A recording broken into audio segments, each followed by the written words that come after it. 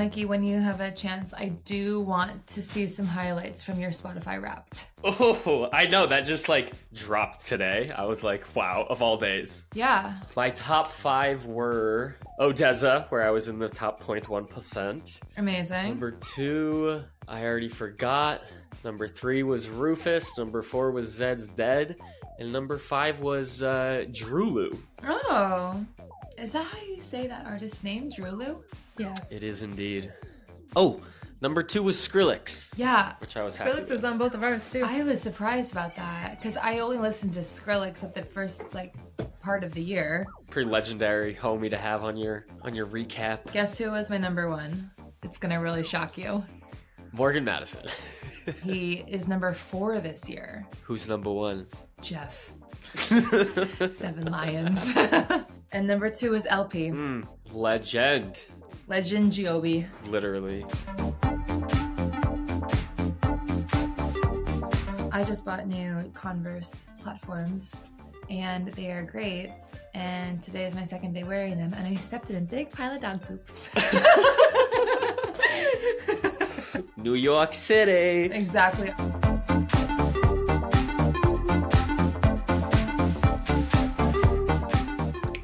Welcome! Woo!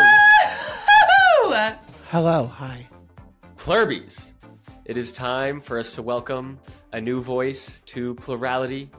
A human who earlier this year was named one of DJ Mag's 12 emerging artists you need to hear. You may have seen her recently slaying stages at EDC Orlando, Lightning in a Bottle, Project Glow, Hard Summer, and EDC Vegas, among others. A cheeseburger aficionado, a record label founder, shout out Chub Rub, overseer of wholesome conga lines, and expert of letting go of fear, which is a weapon, I might add.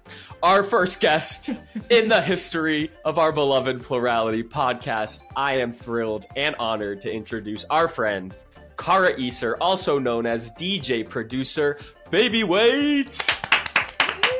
Let's go. Hello, everyone. Glad to be here. Did we mention we're stoked to have you here? I think you've made that abundantly clear. Well, we have 3 segments for the people today. The first is a music-specific section with a much too long title. The second is called Trans is Beautiful. And number 3, we're going to have some fun with Cara. It's just Mikey's random questions. So, shall we commence? Let's commence. Let's go. Okay, segment number 1. The way this segment was named is Frenchie, Moody, and Mikey were deliriously typing last night in the Google Sheet, and the segment's all about music. So the segment is called, How Do You Do It? LOL, do what? Music things. How you do music things, question mark? A segment about how Miss Babyweight does the music things. It's like a Fall Out Boy song title, it's 2 sentences long. I love it when somebody comes out swinging with a Midwestern emo song title. Let's go. Give me all the parentheses. Give me all the brackets. Well, I'll hop right into it. I have a few questions on the technical side since I'm a DJ myself, and I'm just curious. What did you start on when you first decided to pursue DJing as a career? What kind of equipment? When I first started, just like everyone else, I had a little toy controller, a Newmark, I believe, and it connected to Virtual DJ. This was back in 2011. This was back in the Stone Ages. When I graduated from that, I graduated to the old CDJs that just didn't have a wavetable. You just kind of had to do everything by ear. You had kind of an idea of where the start and stop was, but you really literally just had to let Jesus take the wheel. And I'm happy that I learned that way because it's kind of a trial by fire. It really gets you to not only learn the music that you have on your thumb drives, but it also forces you to do things with no real visual cues. And while I'm not great at mixing vinyl, I would compare it to mixing on vinyl. 100%. So I actually have CDJ 2000s at my house, and that's before the NX2s. So like you say, I can't really see where the needle is in the track. I can't see where the play or the end is, but because they have the USB functionality, I connected to Rekordbox through my laptop, so I can see on the laptop, thank God. But yeah, hats off to you for like learning that way and like really tuning in to where the needle is in the track. Because obviously these days, you know, it gets easier having the screen in front of you and being able to be so precise with where the point of the song is. Yeah, I think it's so interesting that you have CDJ 2000s that aren't Nexuses, because I feel like you and I can kind of bond over this, but I'm not fazed when I walk into a club and they have outdated equipment. As a result of that, the first mixer I learned on as well didn't really have effects on it either. So you really just have to rely on your ability of being able to blend from track A to track B. And I think it's an art form that not every DJ has. Like, it's a skill set that not every tech house DJ has. You know, it's kind of nice when somebody turns around and is like, I don't know how to use this. And it's like, well, you can pretty much throw anything my way. Nice. I can figure my way out around it. You have to be quick on your feet in this industry. Of course. I love that. I love that you can be adaptable to whatever equipment you're given, which leads me to ask, what is your preferred equipment setup today? As long as it works, I'm not angry. That being said, anything that's CDJ 2000 Nexus or newer, perfect. I just want to make sure that I can easily get from track A to track B and be able to search on the fly, because I don't pre-plan my sets. So I'm running around with 100 gigs of music on each USB, and I need to be able to make a quick rush decision, be able to throw an acapella onto a channel really quick, or throw in like a loop from another track that I know works well during a transition. Not to say that you can't do that on older hardware, but it's just easier when you're working on anything that's like a CDJ 2000 Nexus or newer. What goes into like a split-second decision like that? Because as not a DJ, that absolutely blows my mind that you're just up there not even knowing what 2 songs in the future might be. Yeah, so I grew up through kind of like, I want to say, watching DJs who mix anywhere between 2 to 4 tracks at a time minimum. I guess the DJ that does it at the macro scale is probably James Hype, where he's just constantly doing builds, bringing in acapellas, doing drum rolls on the fly. I'm not nearly that technical. I won't even pretend to be. But other DJs who do stuff like that would be like Green Velvet, Ghetto Blaster, Golf Clap. Any of these hardened DJs that have been DJing since the 90s, they're like scratching on top of records and throwing things out on the fly, and they know which acapellas work on top of what kinds of beats, and that's something that I really jive with, and so it's something I try to do in my own sets. And so you'll catch me running, you know, maybe 3 to 4 decks all at once, trying to come up with like cute little interludes. My favorite one to do is, and it's something that I did a lot last year and I've kind of retired it, I might bring it back. There's a Born Dirty song that samples All Night Long by Lionel Richie. I like to take the drum break at the end of that and then go into Mouth Music by Black V-Neck. And as that's going, I like to bring in Brighter Days by Cashmere, also known as Green Velvet. The vocal that's like, ooh, ooh, ah, ee, ooh, ooh, oh, ooh, ah, ah, ee, and like kind of bring that up on top of Mouth Music, which is like, and it just kind of like blends together in this really weird thing. And so you have these 3 tracks going together. You got these like funky kind of tribally drums from the Born Dirty track, the end of that Born Dirty track, on top of these other 2 tracks. And then at the end of that, you're able to loop all 3, and then you can bring in another tech house track. And the tech house track that I used a lot for a while was whatever that Fisher song was last summer that everybody was playing. Losing It? A little bit newer than Losing It, but it was one of his big tracks. It was, I would either do that or I would just go straight into Voicemail by Green Velvet. So like it would become like a huge kind of like Green Velvet thing. But yeah, so, you know, you're just kind of doing things on the fly, and if you know your hard drives well enough or your USBs well enough, then those things just like start coming to you naturally, right? Or if you're going back to back with someone and you're really driving off their energy, if they're playing a bunch of like massive monster things and it's not quite your time to play, but you're kind of feeling the vibe, what you're doing, like I feel like it's a good middle ground of like playing a track while the other DJ is playing a track. And so you can kind of like create this seesaw effect where you're reading off of each other's energy. Yeah. It's got a little sidetracked there. No, I love hearing your entire creative process, especially in a live show when you don't know what you're going to play next. That's really cool. My next question is, have you ever sung in a set before live on the mic? And if not, is that something that you would be interested in doing in the future? I hate the sound of my own singing voice because as a trans person, I feel like it's easy to clock me because I don't have the most feminine voice.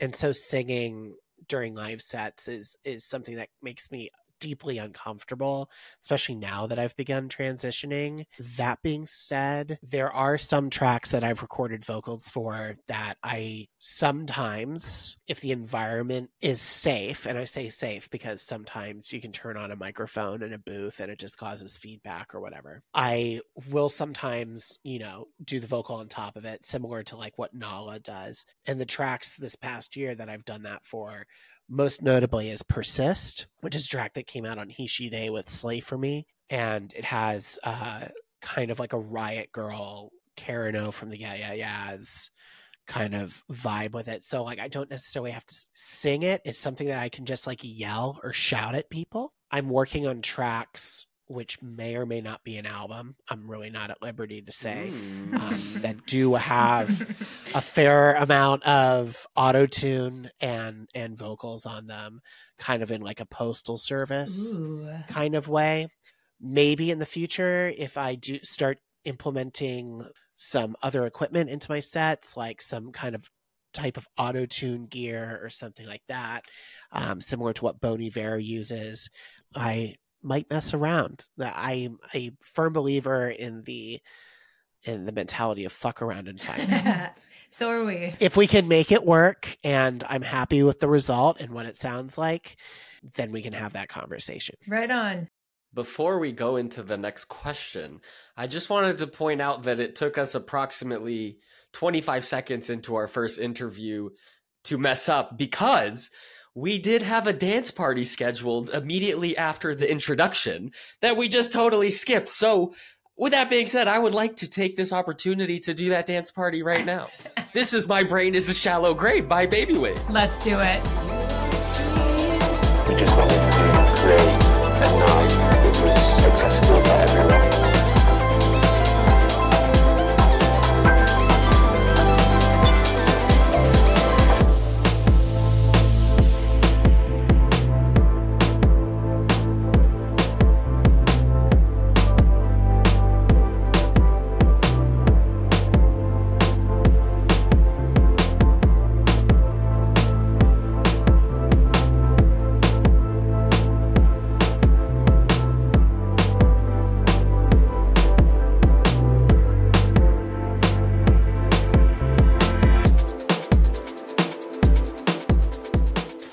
Cara, you said to us that this is a song that is a good representation of the direction that you're moving as an artist, and I would love to hear more about that and the direction. Yeah, so a lot of people know me for a lot of my tech house music, I guess. I've been lumped in with like the Dirty Bird crew, whom I love and I adore, and a bunch of labels that are kind of tangentially connected to them, which is like fine, but it's not 100% accurate in terms of what I produce all the time. So while I do have some tracks like Scooby Dooby Boof is one people always want to hear, the Bread song is one people always want to hear, there's some tracks off my first album that people always want to hear. I like music that's really kind of like emotional and gets me lost in my feels and my thoughts. And so as a producer, I wanted to start pivoting towards that. And I think the pandemic helped a lot with that. I think a lot of artists found themselves really contemplating the purpose of everything, especially when you're in music and that's a field that you're not sure is going to come back. And so you just kind of look into this kind of like void of nothingness. It really makes you reflect on a lot of stuff. So I took it as a sign to kind of like really dig deep and find some answers musically. So this track, My Brain is a Shallow Grave, which came out on Dome of Doom in May of 2023, was kind of a culmination of a lot of stuff. It was a culmination of a lot of uneasiness. It was a reflection of the kind of catharsis I feel like dance floors give one another. I also think it's a reflection of some of the maturity that I've been searching for, because, you know, I'm still kind of a bouncy, lovable gremlin, but post pandemic, it's a lot harder not to pay attention to things. And My Brain is a Shallow Grave is a testament to clubs as safe spaces, as churches, and as places that you can experiment and just be yourself in, which is why there's so many samples in there. It's a very sample heavy song. It samples an old song I made way back when called Tiny Furniture.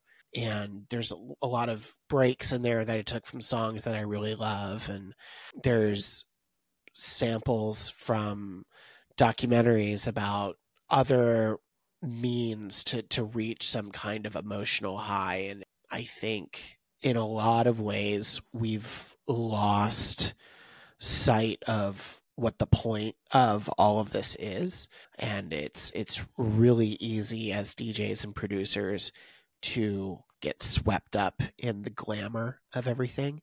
And at the end of the day, that's really not what it's about. It's about creating environments where it's safe to experiment and be yourself and create a sense of community. So that's, on a macro scale, kind of like where I'm going with my music. And so that song, when that came out earlier this year, I wanted it to be that, along with Slay for Me, along with Persist, and just about every other record I've put out this year. I wanted to kind of signal that I have a lot more to say than songs where the vocals are just puns about bread or like it's fine. Like, that's fine. But like, I just had a lot more that I needed to say and get off my chest and kind of share with the world. And so this is kind of that next step of that. I think I speak for all of us that we're pretty excited to hear what you have to say. And so with that, I know Frenchie has a question that I think goes very well with this topic of discussion. Yeah, it does. One thing I love to do as an artist is I love to ask other artists what the heck inspires them and where they draw their inspiration from, where, like, what it is or who it is. As a visual artist, I find my inspiration from a lot of physical materials, colors and textures. I am like a maximalist thinker when I go into my art. So yeah, I have no idea if you would veer in a similar or different direction, but who and what are your greatest inspirations?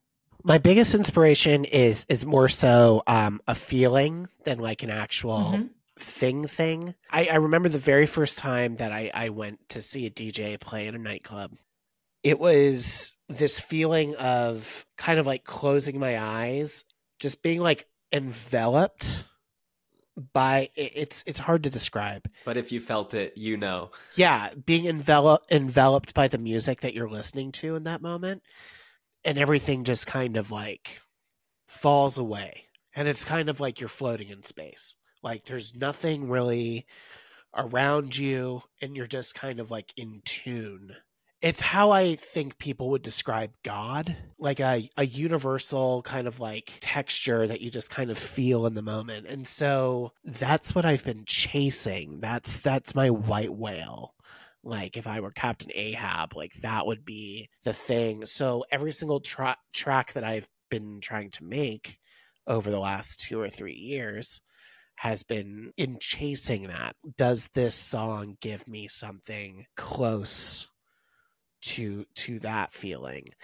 Now, in terms of the answers that are pretty easy, I'm really inspired by film a lot.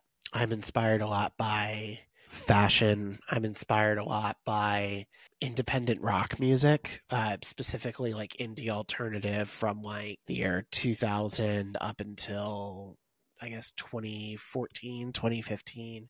So a lot of Death Cab for Cutie, a lot of Yeah Yeah Yeahs, a lot of Gossip. LCD Sound System was big for me. Phoenix was big for me. Ooh, yeah. Edward Sharpe and the Magnetic Zeros, Vampire Weekend. Like there was this moment in music where I just felt like every single thing you listened to was just an explosion. And that kind of energy is something that inspires me a lot. I don't know if that answers your question. Yes, it definitely does. I love it. Yeah. That's a chase the vibes answer, eh? Absolutely. And I think that it ties really well into my next question. I just wanted to reference the Mixed Mag interview with Marcus Dowling that you did back in May of 2021. You said, I'm making these days a deeper house sound I always wanted to take a stab at making. These sounds and textures have always interested me. My recent self-exploration has aided in making those sounds and textures feel more tactile to my creative senses. And personally, I find it very difficult to get to a place that's vulnerable enough to, take tough personal experiences from my past and to actually put them into my art. Recently, as in the last year and a half, couple of years, I designed a jacket and I journaled this entry, and it was basically to my sister on it, just talking about how brutal life can be sometimes.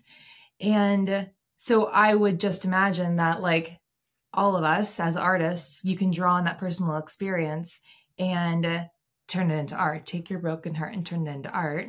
So I'm just wondering, for you, how do you take something abstract like personal experience and communicate it into your music, into something tangible that connects with your audience?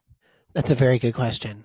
And one that I don't think at this stage of my career I can fully answer. But at the end of the day, themes like heartbreak, seeing the world change around you, and not feeling like you're a part of it, these are all universal themes. People have been singing about them for centuries. I guess the real question is not how do you approach those themes, but rather what can you do to make it individual to you so that you're actually saying something new and not rehashing what other people have to say? That's where I feel you have to look into your influences and look to them for guidance. So for me, especially on the tunes that I'm making for this album, I've really been listening to a lot of the music that I put on when I'm really upset and sad. And not necessarily stuff that I listen to make myself feel better, but stuff that resonates with me and makes me feel like I'm not alone because other people are feeling it. Other people are saying those things. And then taking those textures and then writing around that. So finding the harmonies and the melody to kind of go along with that heartbreak, to go along with that pain, to go along with that anxiety, that depression. And so it's different every single track that you make. Some tracks wind up being like a techno record, like Fear is the Weapon, which just came out on Southern Fried Records, shameless plug. We love it. Yeah, or tracks like My Heart, which came out with a collaborator that I work with a lot, Carnage Kills. They're based out of the UK. It's a grime artist. They're incredible. Similar to, I guess, what Jamie XX would do, reaching to those things and sampling those things and recontextualizing them and putting them through samplers, putting them through compressors and delay pedals and phasers and just trying to create your own version of that. It's kind of a basic answer to that question, but that's really the best way that I can describe it. You know, you just really have to find things that click when you're like in that mode, because it's really hard to describe other than that. Awesome. I love it. I appreciate it. Thanks for that's a really hard question to answer. Thank you for going for the jugular. You know, you could have been like, name 3 bands that influenced this record. Okay, it's Jamie XX, Fortet, and I don't know, like this Irish girl group called Bewitched from the early. Oh my God. Okay, Slay though, because Bewitched, they were top 90s vibes. Say you will, say you won't, say you'll do what I don't. That first album, oh, I loved it. That was one of my first CDs, actually. It was I that believe album, that Bewitched album. Mine was Spice Girls, so Fair. That also checks out. But hey, you know what? Mikey has this next question, and it's an easy one for you to answer. It's a fun one. Yeah. That's what I'm here for, the easy fun ones. Let's go. Well, we had the opportunity to see you at Stereo Bloom, which was such a fun stage. You had the dancers, the house princesses with the big hair, the flower hairs. Is that the cutest stage you performed on this year? Or if not, what has it beat? Oh, wow. I would say it's the most maximalist stage I've performed on all year. Love that. I really liked the Woogie stage at Lightning in a Bottle. It's really fun. It feels like you're playing in a pine cone. Ooh, kind of trippy. Ooh. It's a lot of fun. I really liked that festival. I really liked that stage. I also played this rave called Rainbow Rave. They're based in North Carolina, Winston-Salem. It was in the round, so it was kind of like a Fred Again style show, boiler room style show. And they just created this really immersive, wholesome environment. And so shout out to them. They did a great job. With the name Rainbow Rave, you have to believe that that's going to be a fun time. Yeah, you know, I had heard good things about them from friends who had played that party previously, and it was great, you know, to see that many people come out in a part of the country that doesn't get a lot of house music and also isn't the most hospitable for the LGBTQ community. To see that many people drive from all over just so that they could have an event they could be a part of was really eye-opening. And I think it's important for us to highlight those communities and those parties and those promoters, because in a lot of ways, you know, it's a lot harder for them to throw a show and to justify paying the talent, and just because they're building and people just aren't used to going out until 3 or 4 o'clock in the morning. Fair. Doing poppers and screaming hysterically. I love that answer. And I wanted to ask you about Insomniac specifically, because we've all been to EDC Orlando a number of times. Mikey has been to Electric Forest, and we're working on going to other Insomniac events because we think they are a pretty well-oiled machine. They know what they're doing. So since you've been working pretty closely with them the last 2 years, what has your experience been with working with their team, and how have you liked it? Let me just say I am not a shill for Insomniac Holdings. I am not on their payroll. They do not give me free swag. I have to buy merch like everyone else. That being said, though, I think they're incredibly great at what they do. I think they consistently improve year over year in terms of getting more diverse talent, getting voices in that don't always have a say. And in terms of expanding their events, I think they do a really good job at making things as safe and as pleasant as you can when you're throwing an event at the scale of what they're doing. Obviously, you're going to have a lot of naysayers and detractors online who feel differently. Haters gonna hate. Basically, that's where I'm going with this. I was told by a close friend of mine not to drop names, but their name is Maria, also known as the Blessed Madonna. And they told me something that I've kind of carried with me for the last couple of years, which is you're going to be too progressive for some and not progressive enough for others. And you just have to deal with that. I truly believe that we can do a better job of actually executing the plur mentality. People are really quick to say, oh, raves are safe for everybody because plur, peace, love, unity, and respect, blah, blah, blah, blah, blah. But then the moment that you bring up, it's like, well, I, as a queer person, I don't feel very comfortable because of X, Y, and Z. A lot of those people are really quick to be like, you're wrong, bro, because plur. And I was asked this question by Southern Fried Records, like, why did I write Fear is the Weapon? I think it goes without saying, just in terms of the dance music community, like, sometimes you need to do a lot less talking and a lot more listening. And if you're the person shouting at the top of your lungs that other people are wrong and this, that, and the other, you might be the problem. And I feel like we still have a long way in terms of having more women on lineups, having more gender diverse people on lineups, having more queer people on lineups, having more trans people on lineups, persons of color on lineups, especially since dance music came from the Black community. Let's be real, folks. But I feel Insomniac is doing a very good job at doing what they can as a massive mega corporation to improve. They could very well put things in reverse and do nothing. They can do that. They don't have to answer to us. And I think that's something that a lot of people don't understand. At the end of the day, they're so big, they're going to sell hundreds of thousands of tickets regardless. They don't owe us anything. But the fact that you have people on the inside that are gunning for that change and hungry for it and pushing for it, I feel like there's actually now a fighting chance. So that's kind of how I feel in that. I also want to say that, like, there's lots of other promotions out there. There's Disco Donnie Presents. There's Live Nation, which is obviously the other mega massive corporation one.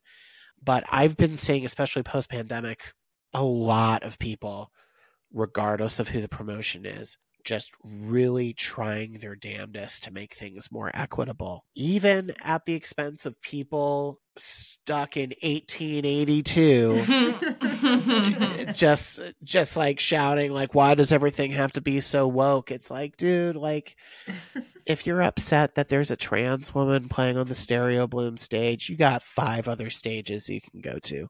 Literally, you can go to the stage behind you. You can go to a stage over there. You can go to a stage over there. Let us queers party and have a good time and feel like we belong for at least 1 hour of the whole weekend. You have a whole weekend's worth of programming.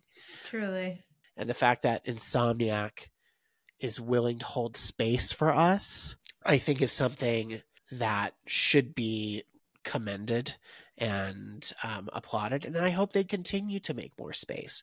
Again, really execute plur instead of just using it as a marketing thing. Frenchie actually has a question that touches on everything you just said. Wonderful. Yeah. Something that connects us is that back in, I think it was like July, when EDC Orlando dropped the lineup for the festival, there were a lot of complaints. And I just commented saying, comments are less than plur here. Got to give it to Pascal for listening to feedback and booking new artists, artists of color, queer artists. And then I just was talking about how much fun we're going to have. And it's excellent exposure for showgoers who wouldn't normally listen to newer names. And I just talked about how you never know when you're going to find your favorite new artist. So let's improve the vibes. Let's go have a great time. And you commented this, and then you put a bunch of like carrots, and it was just like a nice like comment of support to me. So I appreciate that. And I was just really surprised at the amount of comments I got on my comment. They were really hateful, and I was really, really surprised. Luckily, somebody's on their like social media team, and they've deleted all the negative comments. So I do appreciate that for the sake of, keeping things positive. So my question is, how do we, as passionate and dedicated members of the EDM community, not only teach people the ways of plur, but also like set that standard in venues? Clearly, it's our responsibility as ravers, but also how do we hold venues accountable as well? That's a great question. And it's one that I've tried answering a lot. I think there are some parties out there that do a really good job really weeding out the nonsense. The ones that come to mind, there's a party called Milk Party based in LA. They have a very strict no Islamophobia, no anti-Semitism, no homophobia, no transphobia, no racism. Like the list goes on. They're very anti-hate, and they put it everywhere throughout the venue. They put it when you're buying the tickets. They have it in like their event descriptions. He, she, they similarly do that at all their parties. He, she, they actually goes out of their way to find venues that maybe in the past haven't had the best track record. And they go in and they teach the staff like how to handle certain situations and de-escalation and to be more open and warm and inviting so that you can kind of generate some change at the local level. And I commend them for that. They're taking like an extra step they really don't have to do. To your point about people in the comments, I'm just going to try and keep it super light. Haters going to hate. There's going to be haters everywhere. There are always going to be people who are tired of the world changing around them because all of a sudden people are paying attention to other people's views and not their own. And they want to throw a little temper tantrum. What about me? What do I want? I want to see Steve Aoki for a 10th time. Yeah. Steve is a sweet man. Proud of him, everything he's built. But I think it just comes down to I feel like the most vocal people are in a very small contingent. Mm-hmm. And they have the loudest voice. They also probably have the less to do. Like they're shouting into the void because they can. They don't necessarily plan on going to EDC in the first place. They're just yelling because it came up on their feed. Yeah. That's social media for you, baby. Yeah. Yeah. I did make that comment to Aaron when it was happening because we were both like trying to respond to the hate in like a nice way. And I was like, you know what? These are probably all trolls anyway. Like they're not going to EDC. Yeah. And to Insomniac's credit, Pasquale has a team of like dozens of people who do the talent buying for these events. All of them are looking to put together the most cutting edge, hip, aware event that they can with their coin purses. That allows for the event to have some names that you wouldn't necessarily see at a major US festival sometimes. And I think that's great. I got to see Anfisa Let Yago. What? Let's go. Yes. Like I got to see Anfisa Let Yago into Eli Brown, into Gorgon City. Like you don't get that at every festival. They're trying to educate the people on what real house music, what real techno looks like. Mm-hmm. They don't need to do that. They can continue selling tickets by, having every back-to-back known to man. Like they could announce tomorrow that Sander Van Dorn is going back-to-back with like Paul Oakenfold. And people will still show up to that because they're just like, let's go. They're taking risks. They need to be patted on the back for it. I think it's great. Let's pat them. Yeah, big pat. Big pat. And that leads me to my last question for you in the music section, which is you got to play with Femme House and LPGOB at EDC Vegas. I did. We are huge fans of LPG. She is such a sweetheart. Aaron and I got to have a quick conversation with her one time after a show at like 4:30 in the morning. Such a sweetheart. And talking about someone who is really, as you say, trying to progress forward and give the marginalized voices a stage and a mic, and also just teaching the technicality of like how to produce and making it accessible for more people. So how did you feel when you found out that you were going to be playing with her and the Femme House peeps on that stage? So my story with Leah is very interesting. I had known about Leah before the pandemic. I was a huge fan of some of the music that she had made. Going into the pandemic, when everybody was on these live streams or what have you, I kept getting like roped into a lot of these Twitch live streams and these chats. And I was really into her vibe. I learned more about Femme House and what they do. And like, I really fell in love with the community. Fast forward, I guess a year and a half, I had an opportunity to be on a Higher Ground show with her and Noizue and a couple of other people. It was like a Spider-Man meme, like all the Spider-Mans pointing at each other. I showed up and I was like, you, and she's like, you. And it turns out that like I had been keeping tabs on her, but she's been keeping tabs on me because we know a lot of the same people. And she was like, I've heard so much about you and this, that, and the other. And like, you're really great. And your music's wonderful. And she was just very sweet. And she saw me play. And it was almost entirely original music. And she was just like, oh my God, this is so great. And we kept in touch and just became fast friends. Fast forward like 2 or 3 months. She was like, hey, I might be doing something with Insomniac.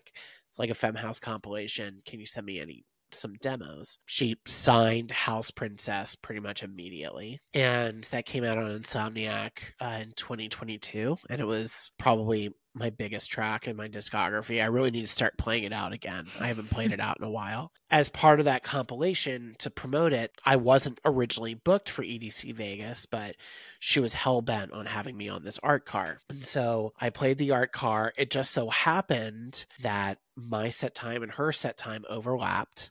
So we had joked in the past, like, oh, we should do a back-to-back. Well, it actually happened. So, like, I got to go back-to-back with LP for, like, I don't know, 30 minutes, 45 minutes. Yeah, so sick. I got to play my set as well. She also, to be fair, she played, like, 4 sets over the course of that whole weekend. I think for her, it was, like, cool. Like, I can have somebody to just kind of, like, vibe with and do a thing and not all the pressure's on me. I don't know.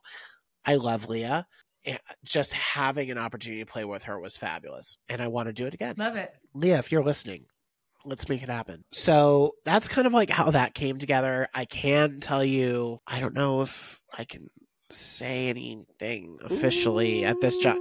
All I'm going to say is that going into this year, my name and LP's name are probably going to be shared in the same sentence at least once. And so she's just a really wonderful friend. She's a great peer. She's a wonderful mentor.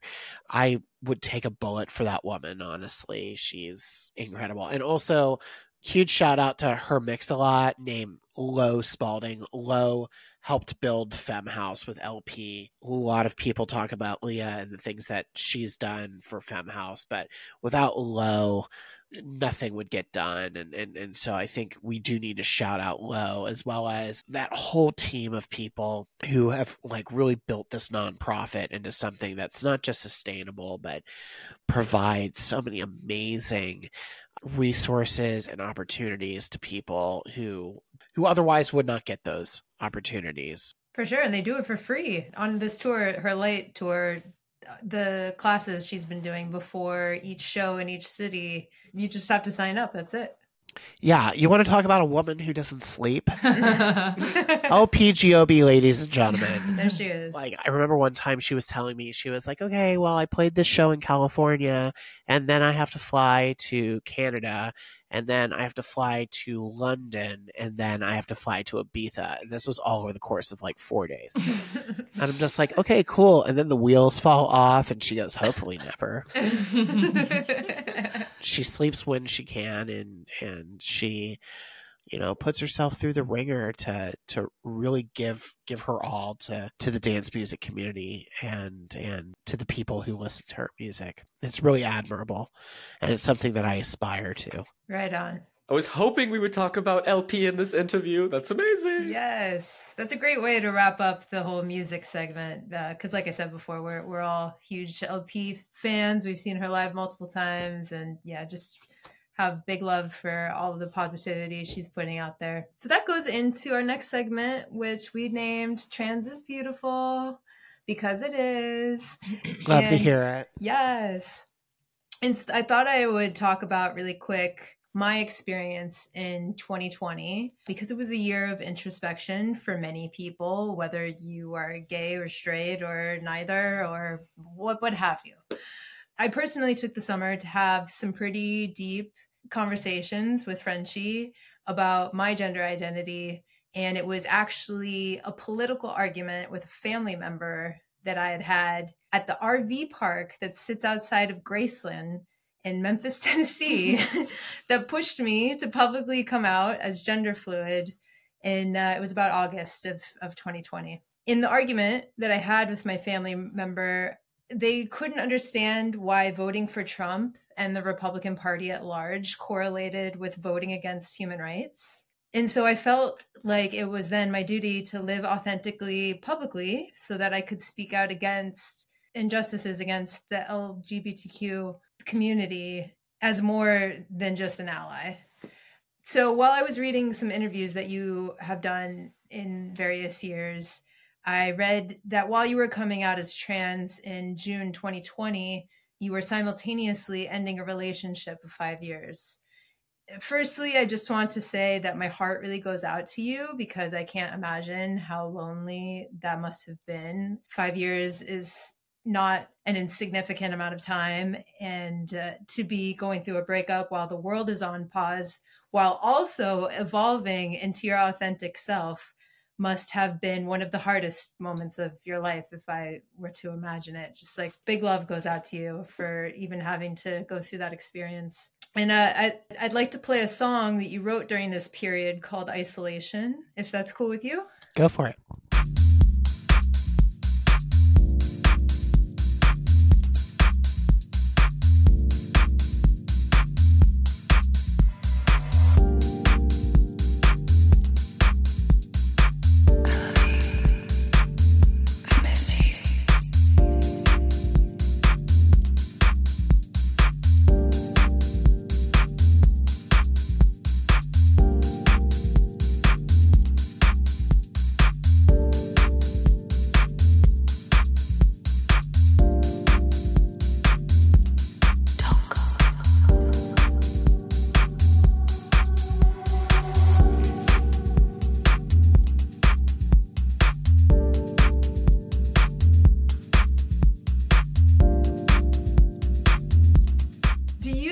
This song and any other songs you wrote during your transition have helped you heal from that specific point in your life?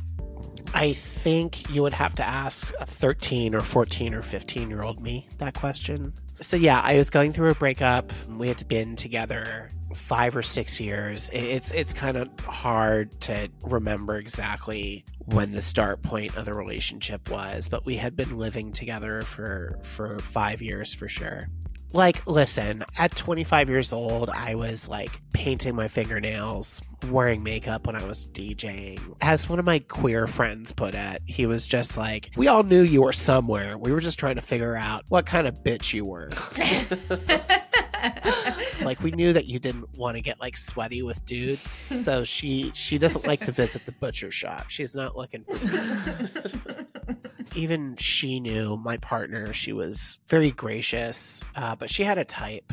Just over time, I think, she kind of saw the eggshell cracking a little bit. And when we broke up, she had even told me, flat out to my face, I haven't been in love with you as a partner for about a year. And so, like, she was basically just biding her time, finding the right moment. And then the pandemic happened, and that just kind of escalated things. I came out in June kind of out of necessity because a stranger started leaving comments on a Facebook post I made. And people started texting me the next day, like asking me about it. And so I came out kind of publicly with my back against the wall. But it needed to happen regardless. I kind of always knew going through my 20s.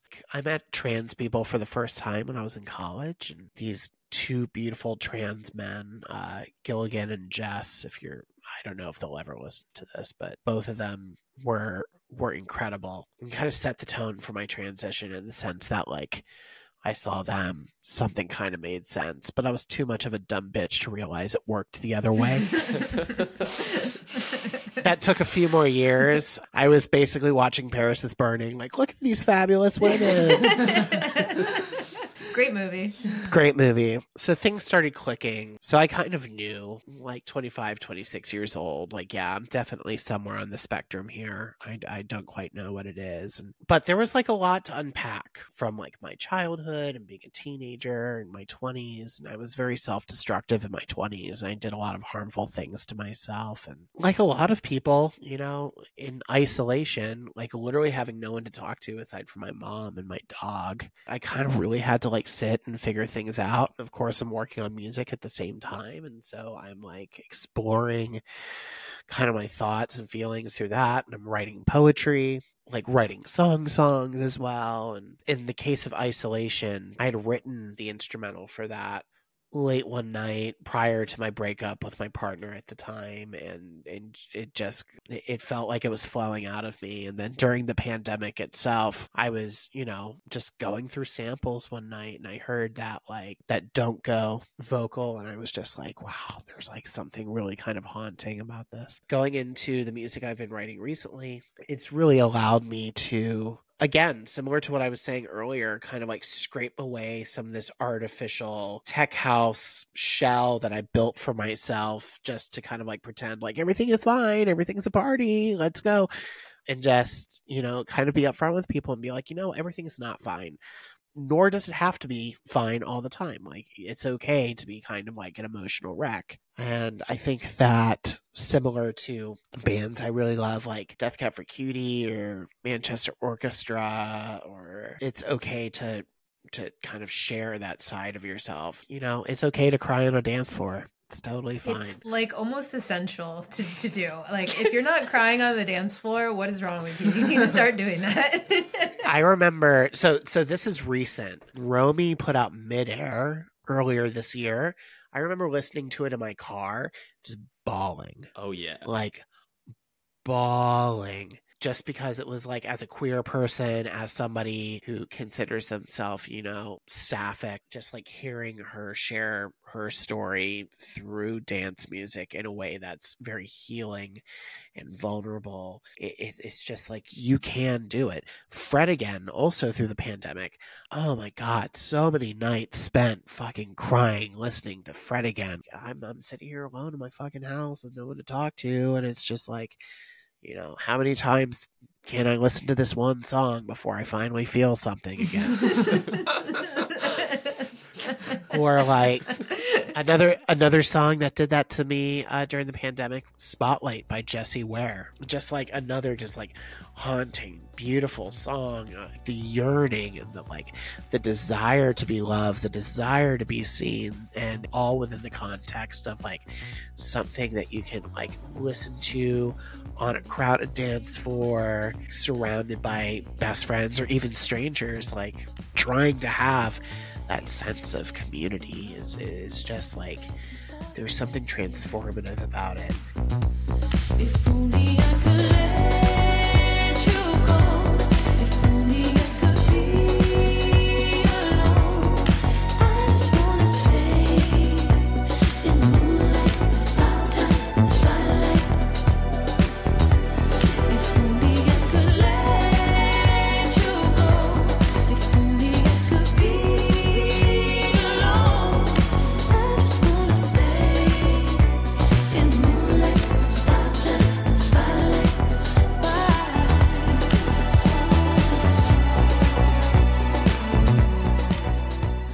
So being able to explore that side with music over the course of the pandemic, difficult, but there was a roadmap for it, and it took a while to find it, but it's definitely helped me grapple with some hard truths about myself in a way that I hope is healing. Otherwise, I'm just going to have to keep seeing my therapist. You can simultaneously keep seeing your therapist and be healing. You can do that? Porque no los dos. But I really appreciate you getting vulnerable there. And you know what? Like, probably it'll be 10 years from now that you can like really answer that question, because it's still fresh. Like, it was 3 years ago. It's not like it just happened. Listen, there were some things about that relationship that like I really had to learn to let go of. Like, there was definitely some toxicity there coming from both ends. I wasn't perfect. I was that girl that was just like, what do you mean you don't like my dog? if you've seen that season of The Ultimatum. you Oh, know? yeah, the we know queer exactly one. what you're talking I about. actually had just thought it, and then you said it. The dog is sleeping in the bed. Period. Yeah, the dog is sleeping in bed. But yeah, it's like, she's part of the reason why I'll never date a vegan again. It's never happening. Impossible Meat, Beyond. It's close. It's not the same. Nor am I going to spend an extra $4. For fake meat. Yeah, for something that's not real. Like, sorry, it's not happening. Impossible. All right. Well, to tie up this segment, my last question, Mother. Yeah. Yeah. Yes. I was going to say Mother Honey Dijon, but yes, Mother. You're also Mother. No, so Honey Dijon was recently interviewed for Resident Advisor Exchange, where she reflected on the production of her album Black Girl Magic and explained wanting to own the narrative of her sexuality, since it's usually portrayed through the lens of the patriarchy. One powerful quote I took away from the interview was, "I don't complain, I create." Does this message also resonate with you and your creative process? Honey, I'm a fat trans femme brat. I will complain any opportunity. Like, will it get me upgraded on that Delta flight? Girl, I will complain. But I think creation takes many forms, right? So it's like a complaint can, in and of itself, be an act of creation. If you're angry and then you go on Twitter to complain about something, just by typing those 160 characters and sending it out, you are creating something. The act of creation is, in and of itself, in many ways, an act of destruction. It's an act of rebellion. Any action that you take in a moment in response to something. When she says she doesn't complain, she creates, I would reframe it as like, she's still complaining. She's still looking at y'all with a side eye saying like, y'all fucked up. But in that moment, she's turning that complaint into art. She's saying something. She's creating something to voice that opinion. I think that urge, that temptation to act is one that not every person has. And I think that's where you can separate true artists from people who have nothing to say. Do I think certain bender-oriented DJs have less to say than I do? No. But I also think those people aren't speaking up as much. They could be using their platform. They could be using their ability in the studio to say something, even if it's just inviting marginalized voices to come in and give extra perspective to something that they're working on. And also anything Honey Dijon, anything she said should just be engraved, etched into marble. Right next to Martin Luther King. Right, exactly. I have a dream that Jews and Gentiles will all have access to poppers. Extra strength or otherwise. I mean, yeah. That is absolutely getting engraved. Someone tattoo it on my body right now. I can see it right now on your shoulder blade. I have a dream that Jews and Gentiles all have access to poppers. Perfect. ... Extra strength or otherwise. And then it'll say Honey Dijon's X baby weight. It can be like that episode of The Office where it's like Wayne Gretzky, but also Michael Scott. I love it. All right, so now that we've done the heavy stuff, we're gonna get into some fun, bubbly stuff because that's Mikey's whole brand. This is a look inside the noggin here, Mikey's random question. The first thing I really want to know, if you were to be trapped on a deserted island and you could only take one album with you, what would it be? Fleetwood Mac Rumors. Let's go. Yes, that was the only answer that is accepted. To Aaron V. I've seen them live twice. They're fucking amazing. But I will say, if I had a backup, which I'm not saying I do, but if I did, Transatlanticism by Death Cab for Cutie. Good one. And then it's also Jamie XX, his self-titled album. I love it. All right, I'll allow 3 albums on the deserted We will island. allow. All right, this next question, might be a little bit like running with scissors up a spiral staircase. It's dangerous. I see what you did there. Yeah, what did I do there? Nothing. We're moving away from the era of gremlin music, and I am so excited to hear everything you have to say and express in your tunes. But as a little bit of a gremlin myself, I do want to ask if Scooby Doo was a producer.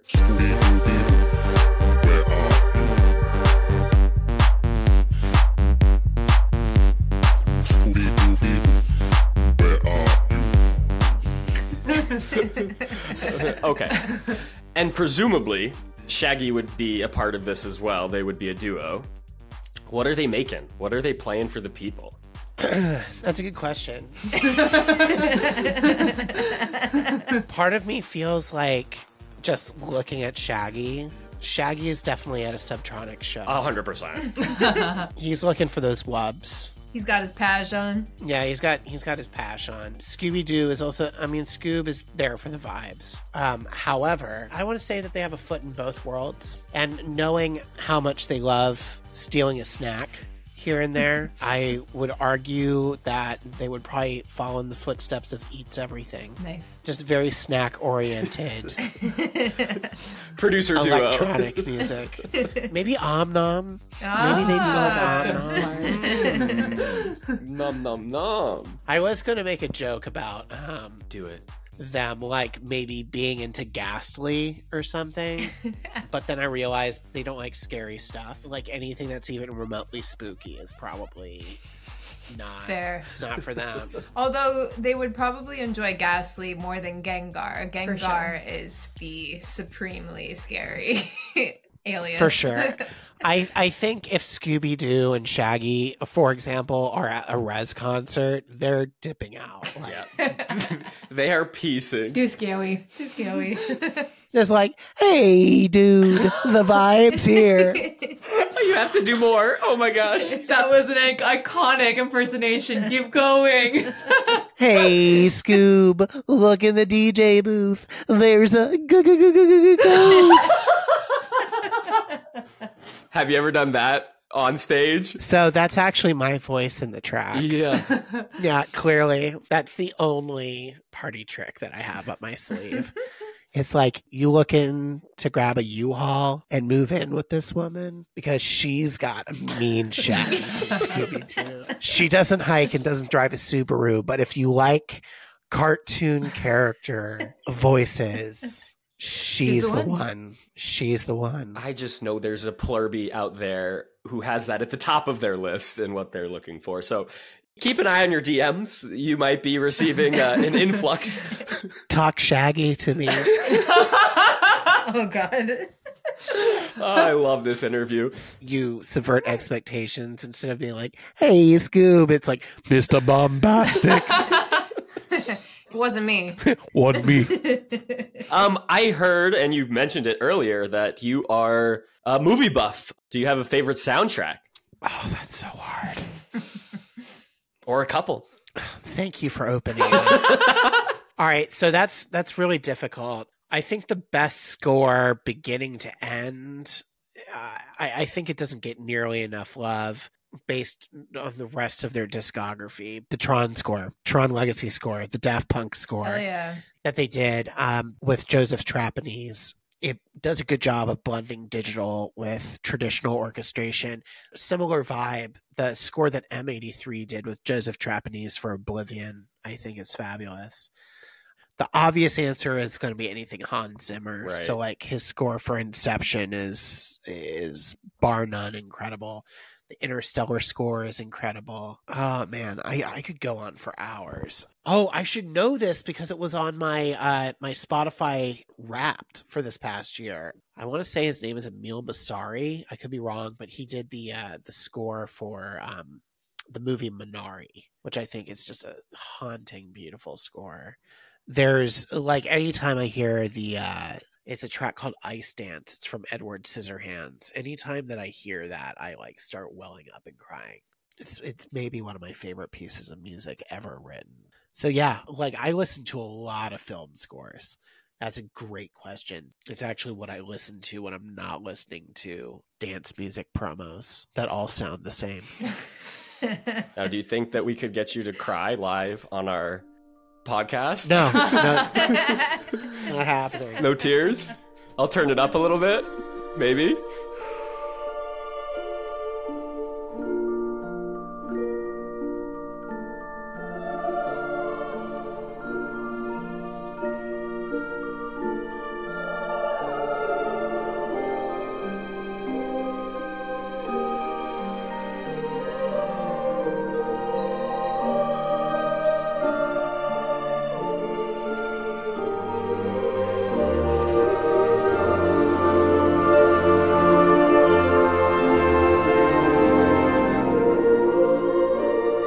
You're not going to get me this time. I'm sorry.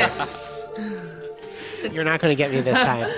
But there have been plenty of times where I've like sitting in my car, like in the driveway at night, like just super late at night. Because that's like one of my favorite things to do. I'm a weirdo. Welcome. I'm probably going to be found like dead from carbon monoxide poisoning.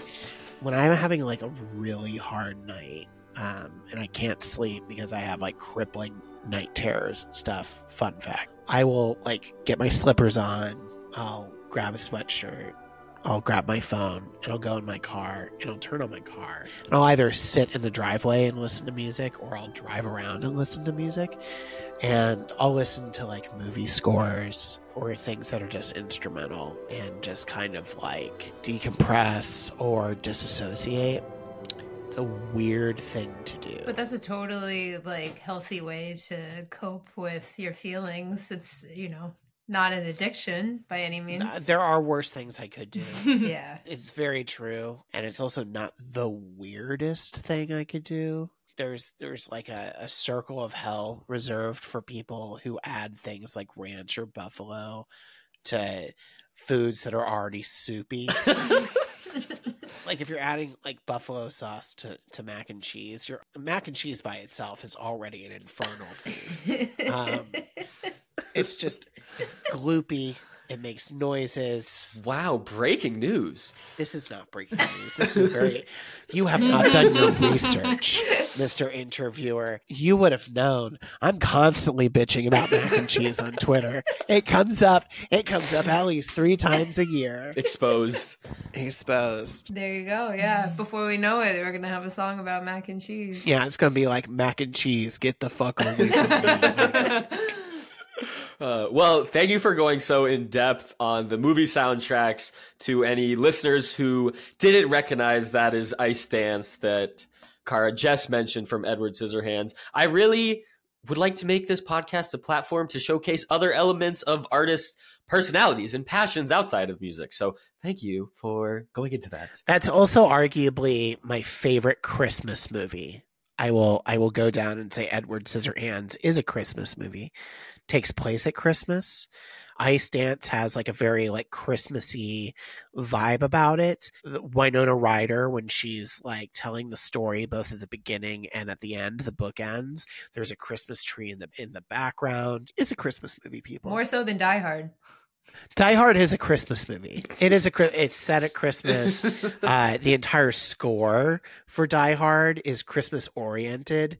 It is a Christmas movie. That's right, Moody. It's Christmas. I am not contesting anything here. All right, I've got a couple more here. We were actually hoping to maybe someday commission our own Mount Rushmore in EDM. Would you be interested in making the selections for who gets put on that Mount Rushmore? Oh, wow. A hard question. Because EDM as like an umbrella term, it's so far reaching. You would need to do something that represents the past, present, and future. It's only 4 people for Mount Rushmore. I would say Giorgio Moroder has to be on that just because he produced I Feel Love with Donna Summer, which is arguably the biggest disco track of all time, and influenced techno, it influenced deep house, it influenced tech house. Like what he did with the drum machine, like set the standard so high.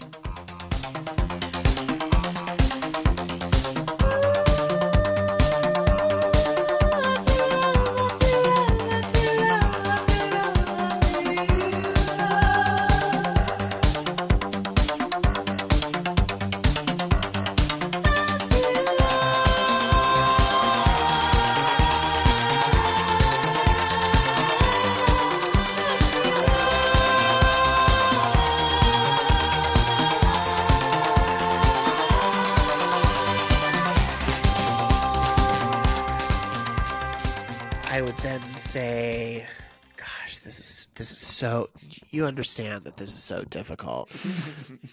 Giorgio Moroder is for sure on the Mount Rushmore of dance music. I'm going to put Fatboy Slim Hell yeah. on it, not because I have a release called Fear is the Weapon out on Southern Fried Records right now, which is his record label. Although you should go stream that again. It's called Fear is the Weapon. It's on Southern Fried Records. It's on all streaming platforms. And it's a great song that I wrote. And it's called Fear is the Weapon. Just to clarify. Cara, what was that song called that you just wrote and released? It's called Fear is the Weapon. That one, yes. But the reason why I'm putting Fatboy Slim on there is when you're talking about like music from the 90s and early 2000s, big beat, I think, as a genre, as a subgenre, was so instrumental into introducing dance music at a broader scale. You think about the records that Fatboy Slim made, like Rockefeller Skank, Weapon of Choice, Right Here, Right Now. All of these are songs that were in TV, movies, commercials. Whether or not you're aware of it, you've heard it, and you've probably vibed with it. So I put Fatboy Slim up there. And he's still very much relevant today. And he's still very much relevant today. You do have to put someone from like the old guard in there. I'm going to go Larry Levan. Larry, welcome. It was either going to be Larry Levan or Frankie Knuckles. So I had to choose one of those two. But Larry Levan was one of the DJs at the Paradise Garage, especially now with the amount of people wearing Keith Haring t-shirts and stuff. The Paradise Garage kind of like set the tone for what nightclubs could be, what a night of DJ programming could be. And he played disco, house, high energy records, techno, up until the time. I don't think he's with us anymore. And you got to put someone from the new guard on there, and someone who like champions the spirit of house music and what it can do, which is why I'm not going to do John Summit. I'm going to choose the Blessed Madonna. Yo. Yes. Great choice. Not just because we needed non-male representation up there, but when you're talking about somebody who has DJ'd for a very long time, Maria's been DJing since the 90s. They were literally going to raves when they were, too young to drive. And the way that they've just shepherded house music, how dedicated they are to keeping the legacy alive and of educating people and of being no nonsense and of collaborating with all of these amazing artists. While the Blessed Madonna isn't as much of a household name as, say, like a Skrillex or like a Claude Von Stroke even, or a Tiesto, or like anybody who's a headliner. I feel like the Blessed Madonna as an artist and as a person, they set the tone. And when you're trying to come up with a Mount Rushmore, it has to be people who set the tone for everybody and set the standard for people to kind of like aspire to and reach for. But like if we're talking more than 4 names here, I mean, like for me personally, like some of the artists that I've always really looked up to as a DJ and as a producer, Justin Martin, Fortet, Jamie XX, I think is in the conversation. Claude Von Stroke is in the conversation for sure. Green Velvet, Tiesto, like any of the big trance artists like Tiesto, Armin, Above and Beyond. There's so many people that also aren't with us anymore. Like I said, Frankie Knuckles. Fuck, rest in peace, Frankie Knuckles. Sylvester. There's so many people that should still be with us that just aren't because of things like AIDS, and it's so sad. Derek Carter, who's still DJing and doing the damn thing. Derek Carter is an incredible DJ. If you've never seen Derek Carter DJ, like, what are you doing? Masters at Work, like Louis Vega. Oh my God. Oh, Louis Vega is so good. I would also say, like, love him or hate him, fucking Fisher, dude. Yes! McFluffa! Like, talk about a guy with so much energy. Like, it's just, He's in it to win it for sure. he's like Fisher. Chris Lake as well. Like, I've had the fortune of hanging out with Chris Lake and talking to Chris Lake and picking his brain multiple times, and like, you can't ask for a sweeter human being on the face of this He planet. seems like it. He's just like so grounded and gives the best advice, and he's just so nice, just wants everyone to succeed. And like, I could say the same for Barclay, Claude Von Stroke. Like, he's also, I mean, he's done so much for me in my career. Justin Martin has done so much for me in my career. Walker and Royce, like, you guys want to hear a crazy story about Walker and Yeah. Royce? Absolutely. Yes. I saw Gavin, who is the Royce in Walker and Royce. Gavin perform at this show at U Street Music Hall in, I think it was 2014 or 2015. It's before they signed anything to Dirty Bird. He was literally like about to throw in the towel. Like, he had just played a show in the UK. Like, things really weren't going their way. They were working on all this super experimental music. People really didn't want to sign it because they didn't know what to do with it. And a few people took the risk. And those few people were Green Velvet, Claude Von Stroke, and like the Pets recording guys, Cats and Dogs. And they signed a few records from these people. And within the span of a year and a half, they released Self-Help on Dirty Bird, which I would argue is maybe one of the best albums of the last 20 years, dance music wise. Now they are tippy top, like just totally going straight to the moon. And to see people at that place and just be like, but you know what, like, just have this feeling that everything's going to pan out. It couldn't happen to a better couple of dudes. And it reminds me of this quote that Seth Rogen has said in the past, which is like, if you keep doing what you're doing with a little bit of luck, you just might get there.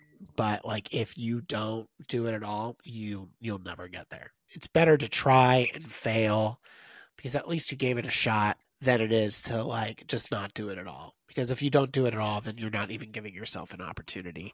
And it's a grind. You, at the beginning of this show, you named a bunch of festivals I've played on. I'm gonna be straightforward with you. There are months where I'm just like, okay, cool. Well, it looks like I gotta choose between this or this month. That's just the reality of it. But I really love making music. I really love this community that I'm in. I really love providing visibility to people who don't get to see themselves on stage all the time, because it gives people hope. It gives people hope that like maybe the next day will be better. You know, if I give up, I am taking that away from people. And I would much rather be broke and surviving off of McDonald's cheeseburgers and be in between hormone shots every month than possibly, this is going to sound extreme, but like not saving somebody. The messages I get sometimes from people, it's really humbling. Music means something to people. If people like what you do and you quit, you're robbing them of that. I think it's irresponsible. Hear, hear. So Yes, I loved everything that just happened. Absolutely. Honestly. Thank you for sharing your passion with us, your knowledge. Like, you're such a historian of dance music that we love so dearly. it's so funny when people try to pick a fight with me on social media.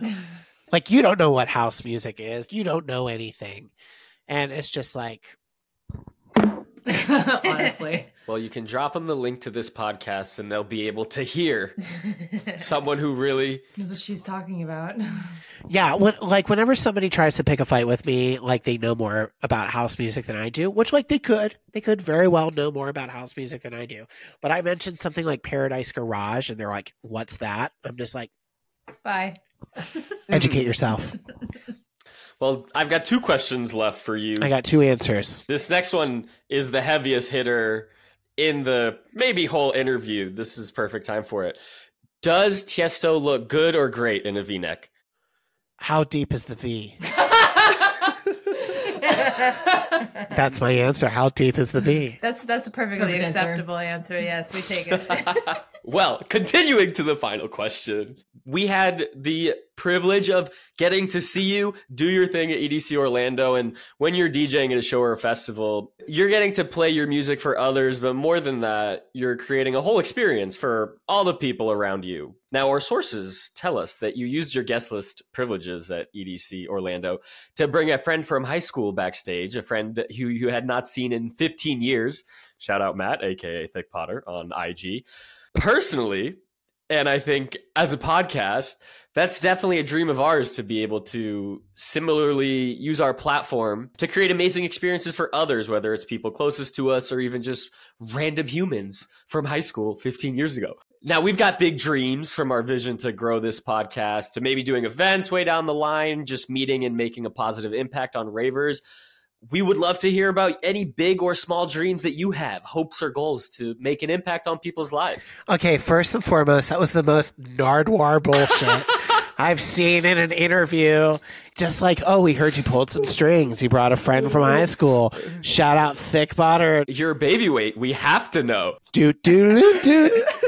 Oh my goodness, Matt. Oh God, love of my life.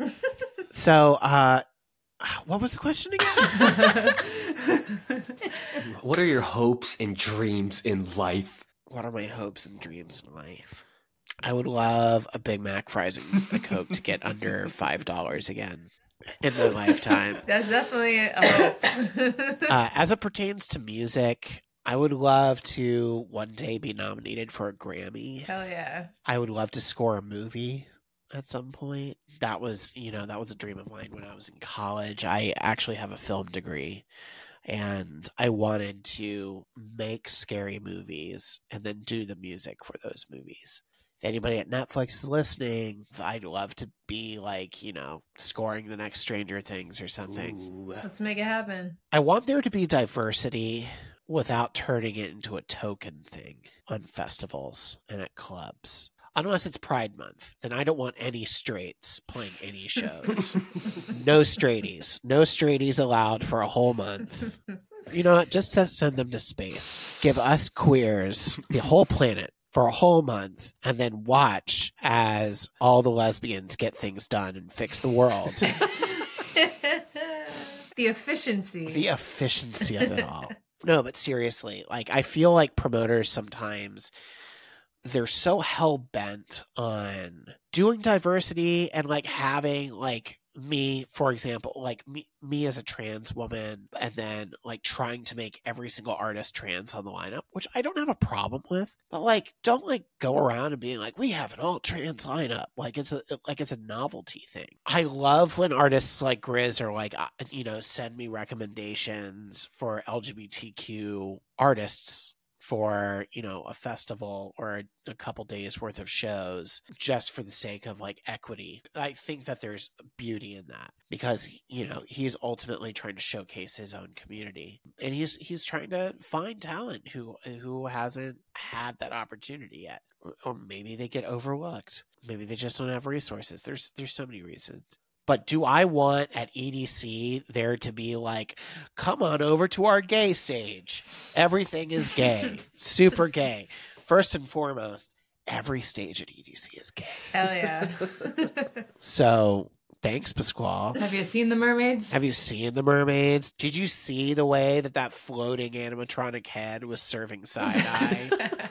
Did you just see all the cake at the cake stage? Couldn't get enough. Could not get enough. But to that point, I want more representation for artists that aren't cis, aren't white, aren't male, aren't straight on lineups, and just let them exist. I think that would be wonderful. We can definitely get there. Yeah, it would be sick. It would be sick, because when you tokenize everything, if you're doing an International Women's Day lineup, obviously don't book John Summit. Be smarter than that. That's a given. If it's a Pride event, book people from the queer community. That's a given. But to have random one-off events throughout the course of the year and just be we have an all women lineup. We have an all lemon sorbet lineup. I would go to that. Lemon sorbet. Sign me up. I think it's fine to hire people for the sake of diversity and to like diversify your lineups, diversify your festival spaces. I just don't want people patting themselves on the back for it. Yeah. Because then it comes off as like performative. When it should just be necessary. It should just be How it is. Yeah. And then how great would it be if you were at the event and over the course of the day, let's say you watched like this happened at Lightning in a Bottle. A perfect example. It was me, then Mary Droppins, then Nala, then LPGOB on the Wookiee stage for the first 8 hours on that Friday. And like nobody was saying it's an all-female lineup, but the fucking realization of people there that were just in attendance and afterwards they're just going like, wait, did we just see 8 hours of women doing their thing and fucking crushing it? And it's like, yeah. Oh my God, that was so great. It's like, let people come to that conclusion on their own. Like, you can be intentional and not broadcast it to the whole world. Yep. But then the moment that, Lightning in a Bottle is just like, check out our all-women lineup this Friday. Ah! Like, that's when it... Like, if you just let people come to that conclusion on their own, it's much more meaningful that way. 100%. Because how many times have you gone to a show and they don't go, all male lineup, all boys, come on down, people. Like, I want that just so that promoters can see how stupid it is. I want them to book, like, Diplo and MK and Sonny Fodera and Dom Dalla, like all in the same lineup. And I want them to be like, look how progressive we are. All man lineup. Ah! Just so people can be like, wait, this is just like any other night at the club. Like, you don't have to promote it that way. And then you can go, see how dumb it is. See how dumb it is when you do that. Mm-hmm. Yeah. Oh man, like, Yeah. No, man. I gave you 2 hours of content. You crushed it. Is there anything else you want to talk about? What's something that's going to get me canceled? You know what? I don't want you rolling up onto my guest list if you like mac and cheese. If you like mac and cheese, kindly fuck off. There's the door. Get out of here. You can like mac and cheese, just don't shove it in our faces, okay? Listen, I'm all for people identifying the way that they want to identify, but I don't want you shoving the fact that you're a mac and cheese lover down my throat. Put your flags away. Put your flags away. You can put your pronouns in your bio, but the moment you tell me what your side dishes of preference are, that's a step too far. Okay, so mac and cheese is terrible. That's the obvious one. It makes everybody go like, what? Why? We were rooting for you. Corn dogs, overrated. Get out of here with a corn dog. Wawa, why? Oh. You got 2 gay gasps for that one. Wawa, why? She's gone too far. In a world where we have Sheets and Publix, why? No! Okay, Publix though. Publix, yes. Publix is great, but it's like a grocery store. It's 3 a.m.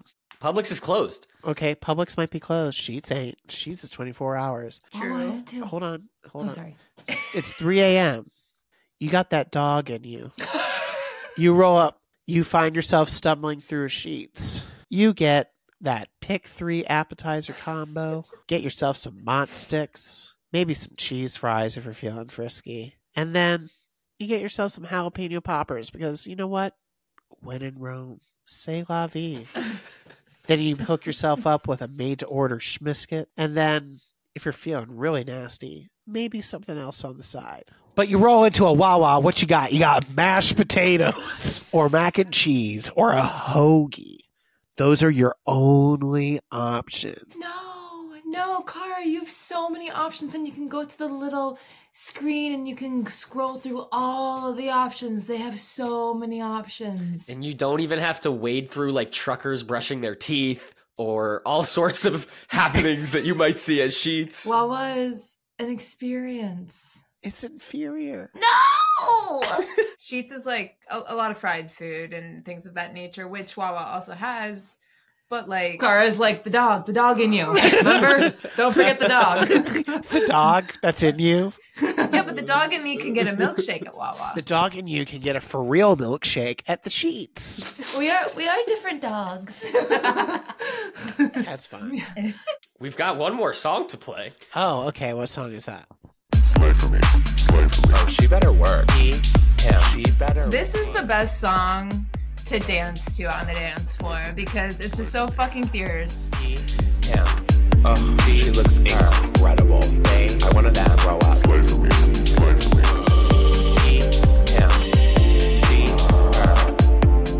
So I actually made a version of this song that mixes the vocal with Vogue by Noizue. It's been working like every dance floor. Dude, I need to hear I that. do too. We just talked about that song. You know what? Live and direct. I'll give it to you.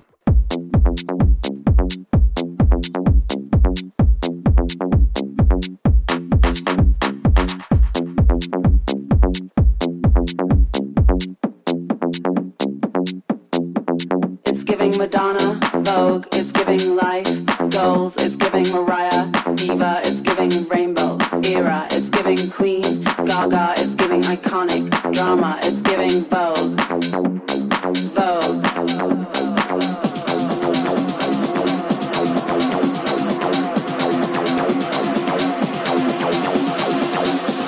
Y'all ain't ready for this.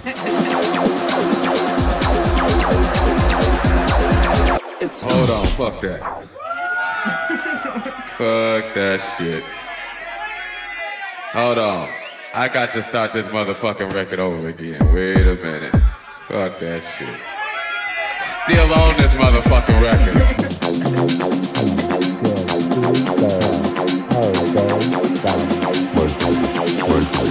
Walk, eat, him, give, cheese, serve, pose, they, them. Slay for me.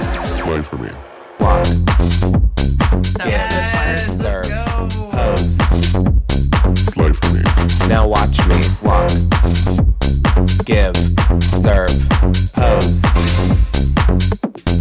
Now watch Perfect. me walk, It's perfect.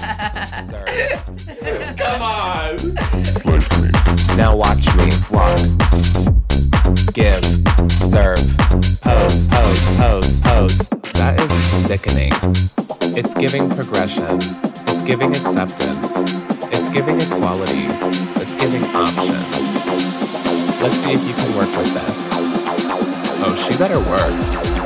She better work. Our friend Cara, thank you for coming Of course. and being our first guest on the Plurality Pod. This has been so much fun. You want to leave us with any beautiful messages as well? Oh my goodness. Let's see. Trans lives matter. A woman's body is her own business. Do less talking. Do more listening.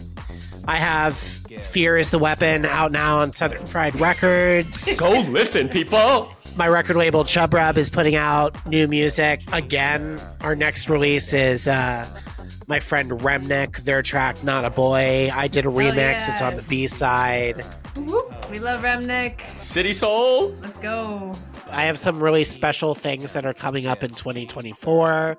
I can't announce yet, but all I'm going to say is that it's super exciting. I'm so happy that I get to work with these wonderful people.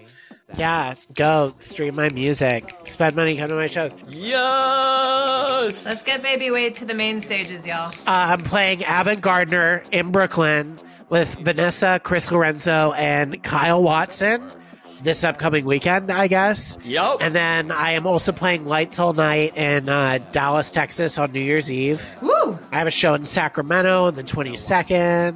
I'll be in Detroit with Codes at the Magic Stick on the 16th. That is going to be a dope show. Huge fan of Codes. Reach out to someone you haven't talked to in a very long time and just say hi and check in on them, because we need that during this time of year. Great advice. Perfect. Snaps for Baby Wade. Hell yeah. Cara, Thank you so much so for being much. our first ever guest. Of course. And we hope to have you back on the pod in the future. I would love that. We're friends forever now, so you're kind of stuck with us. It'd be like that sometime. It do. That's the end. That's the end. Thank you so much for doing this. This has been so amazing. Yeah, of course. Are you all coming to that Evan Gardner show? So Mikey is based out of Boston. Maybe. Ooh. Give, deserve, pose, they, them.